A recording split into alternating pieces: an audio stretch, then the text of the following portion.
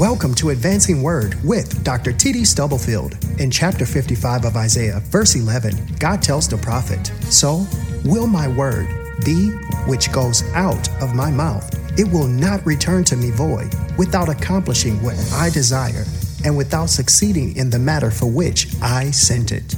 Standing on this promise, T.D. Stubblefield Ministries is committed to sharing biblical principles with individuals, families, churches, communities, and our world, believing that only the Word of God can advance us in God's perfect plan for our lives, where we can experience liberating faith, lasting hope, and unconditional love in a relationship with the Lord and Savior, Jesus Christ. Here is Dr. T.D. Stubblefield with today's Advancing Word.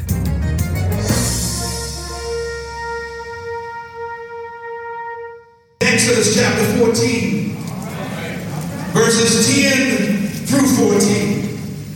And it reads that when Pharaoh drew nigh, the children of Israel lifted up their eyes, and behold, the Egyptians marched after them, and they were sore afraid. And the children of Israel cried out unto the Lord. And they said unto Moses, because there was no graves in Egypt, hast thou taken us away to die in the wilderness?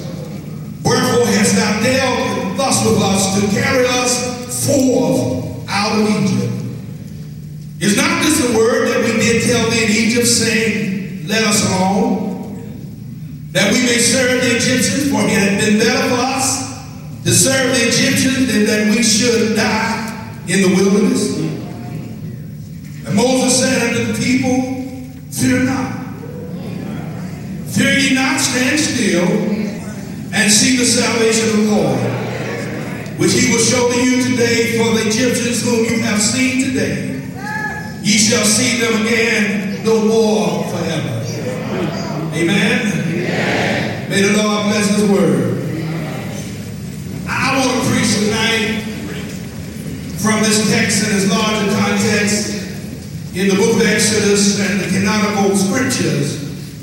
I want to preach about the stand still in still standing.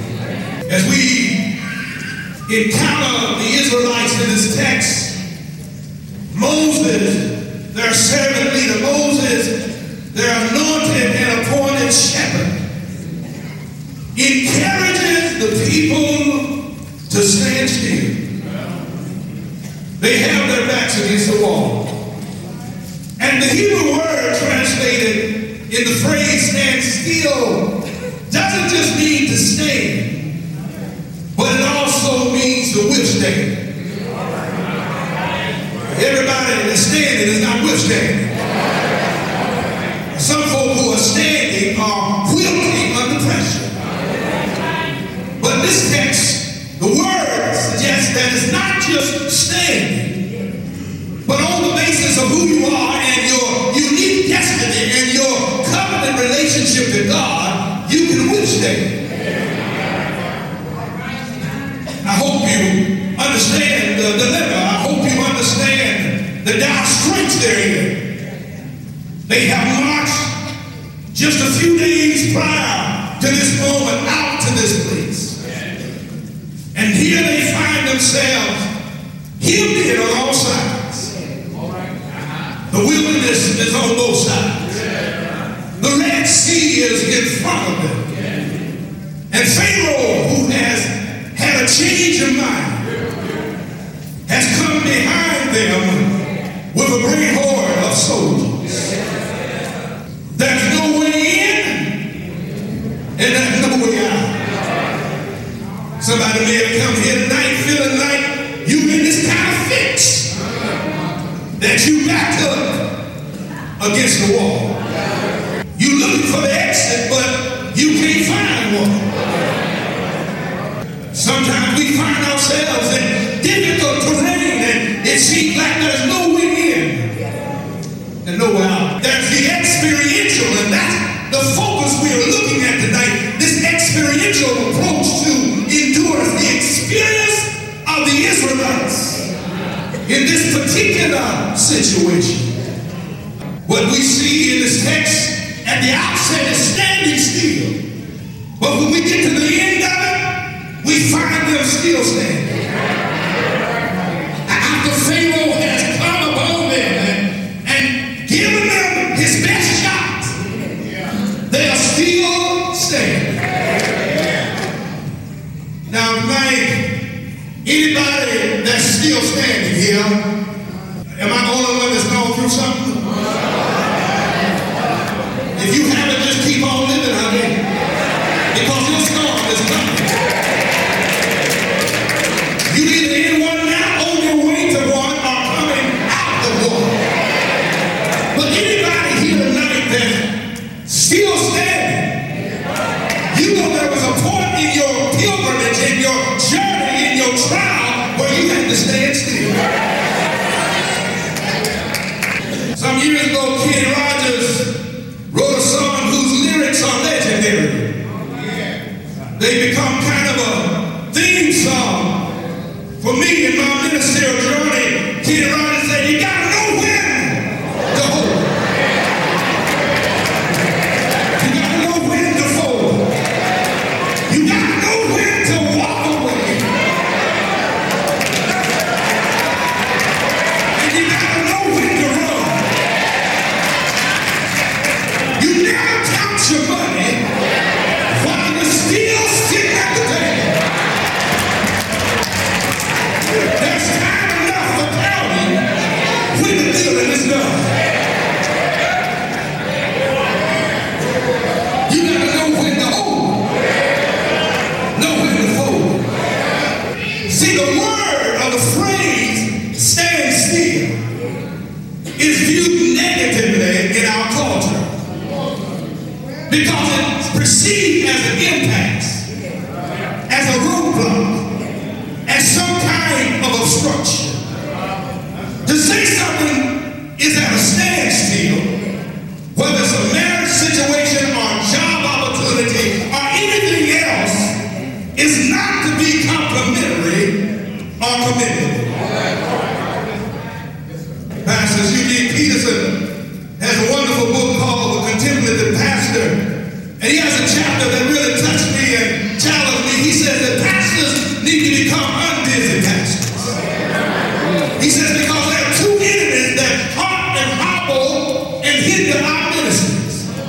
And he goes on to say they're called worry and flurry. He says worry frustrates ministry and flurry constipates ministry.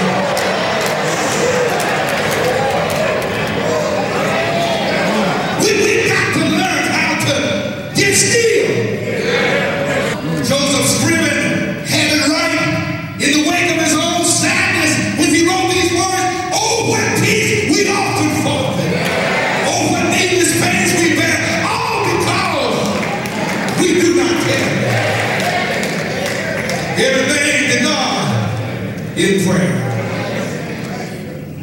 There are some principles that emerge from the text. First of all, there's the standstill of hobbling attachment. These Israelites were stalled and stymied with an inordinate affection and an inordinate attachment to Egypt. While they were geographically out of Egypt, Egypt was still very much a part of them. When the first test comes, they're already complaining to Moses. Why did you bring us out here? Why didn't you just leave us? After 430 years of slavery, they said, why did you leave us alone in Egypt? It'd been better for us to serve the Egyptians than to die here in the wilderness. I imagine that day Moses felt some of the frustration that Elijah did before he challenged the prophets of Baal and Asherah. He said to the Israelites, how long halt you between two opinions? If God be God, you ought to worship him. And if Baal be God, you ought to worship him. Sometimes we are caught and stymied and stationary because of how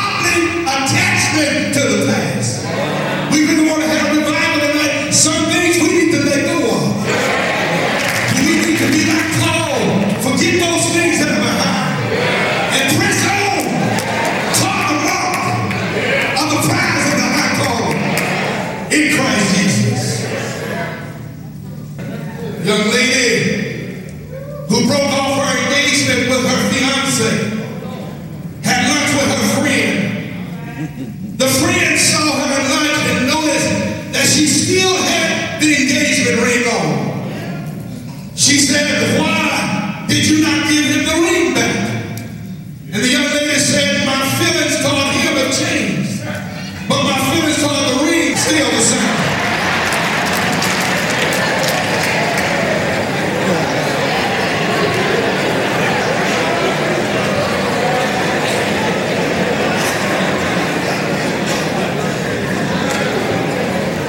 If we're going to move to another level, our feelings about some things got to change. What the word says about us in relationship to God, if any man is in Christ, literally if any person is in Christ, he or she is a new creature. All things are passed away. All things become new. I'm telling you what, tonight. Y'all say, "What you talking about, preacher?" I'm tired of knots. This is the grip I'm in. I'm not what I ought to be. But I'm not. I'm tired of knots. I'm not what I used to be.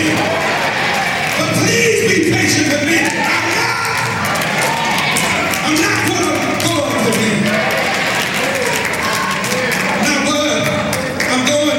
Israel was tied in the knot of an inordinate attachment to Egypt.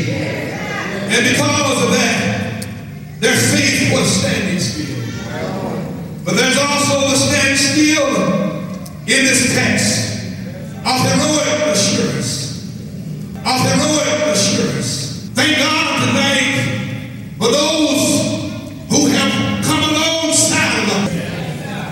Here Moses' heroism is exemplified and exhibited for everyone to see. But while those around him were panicking, Moses said, "God is able." I can just hear him saying and thinking, "Where were you the last few days?" God has delivered us from the hand of Pharaoh and brought us out on the way to a country and a land filled with milk and honey. My brothers and sisters, each victory will help me. Some other to win. If I never had a problem, I would know God to solve. Do I have a witness here? And I like it when Andre Crouch said, "I thank God for the mountain, and I thank him for the valley." Anybody thank him tonight? And I thank him for the storm he brought me. Moses knew that God was able, and he encouraged the children of Israel to stand still. To be quite candid tonight, at this point in my life, I don't have time for superficiality. I don't have time for shallowness or chit-chat. Given all I face in my walk with the Lord, I need folk around me that will encourage my faith.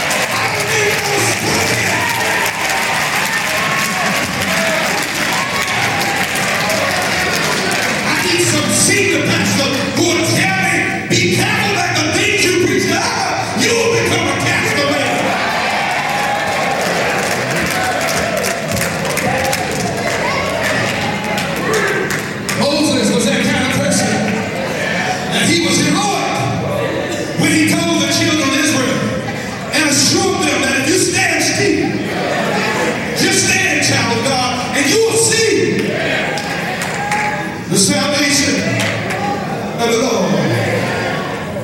Often our children become our teachers. And I thought about this at this part of the text. I remember a few years ago when we were living in Kentucky and I was pastoring there, how the kids would come home. They were in middle school and high school, and I heard them talking. They'd be talking to their friends on the phone. I wanted to know what they were talking about, so I find myself eavesdropping sometimes. We didn't know who our kids are mixed up with.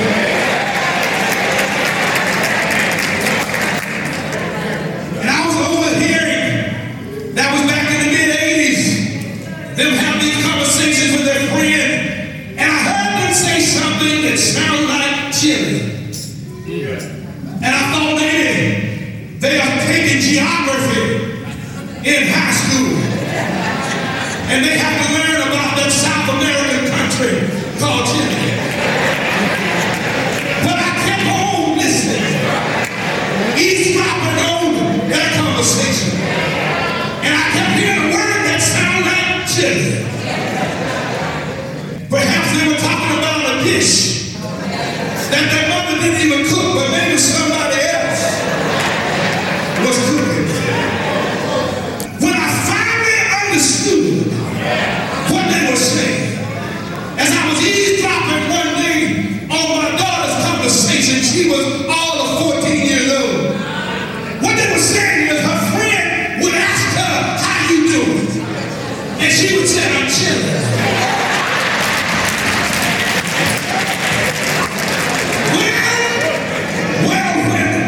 When I look at this text, can I paraphrase it for you?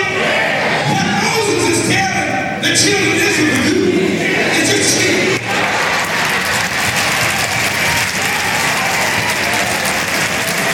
He said, just chill. When Job said, all my appointed days, I'm going to wait till I change her. Guess what? He was just chilling. When David, running from his own child, said, the Lord is my shepherd, I shall not want. He maketh me to lie down in green pastures. He restored my soul, and I walk through the valley of the shadow of death. He will be with me. He was just chilling. He was just chilling. I don't know what you're going through tonight, but if you're God's child, just chill. Now you can't chill if you can't come to Sunday school. You don't pray. You got to Bible study. You see, you can't chill on a sophisticated intellect. You can't chill on your social affiliation. You can't chill on your fraternal or sorority obligation. You got to chill on the word of God. I'm chilling because he may not come when he wanted, but he's on time. I'm chilling. What a friend we have in Jesus. Chilling. Stand still of heroic assurance, and then there's a stand still of heavenly assistance and alliance. Moses told the Israelites to stand still, and when they stood still, God began to move. I wish I had time to preach it all tonight, but the Shekinah glory, see, they had their own GPS system. They had their own North Star. They had a cloud that led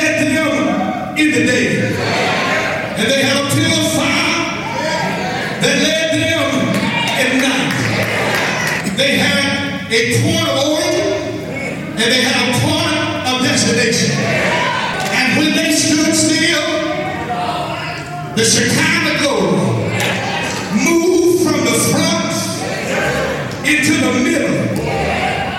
The Shekinah glory separated Pharaoh's army from the children of God.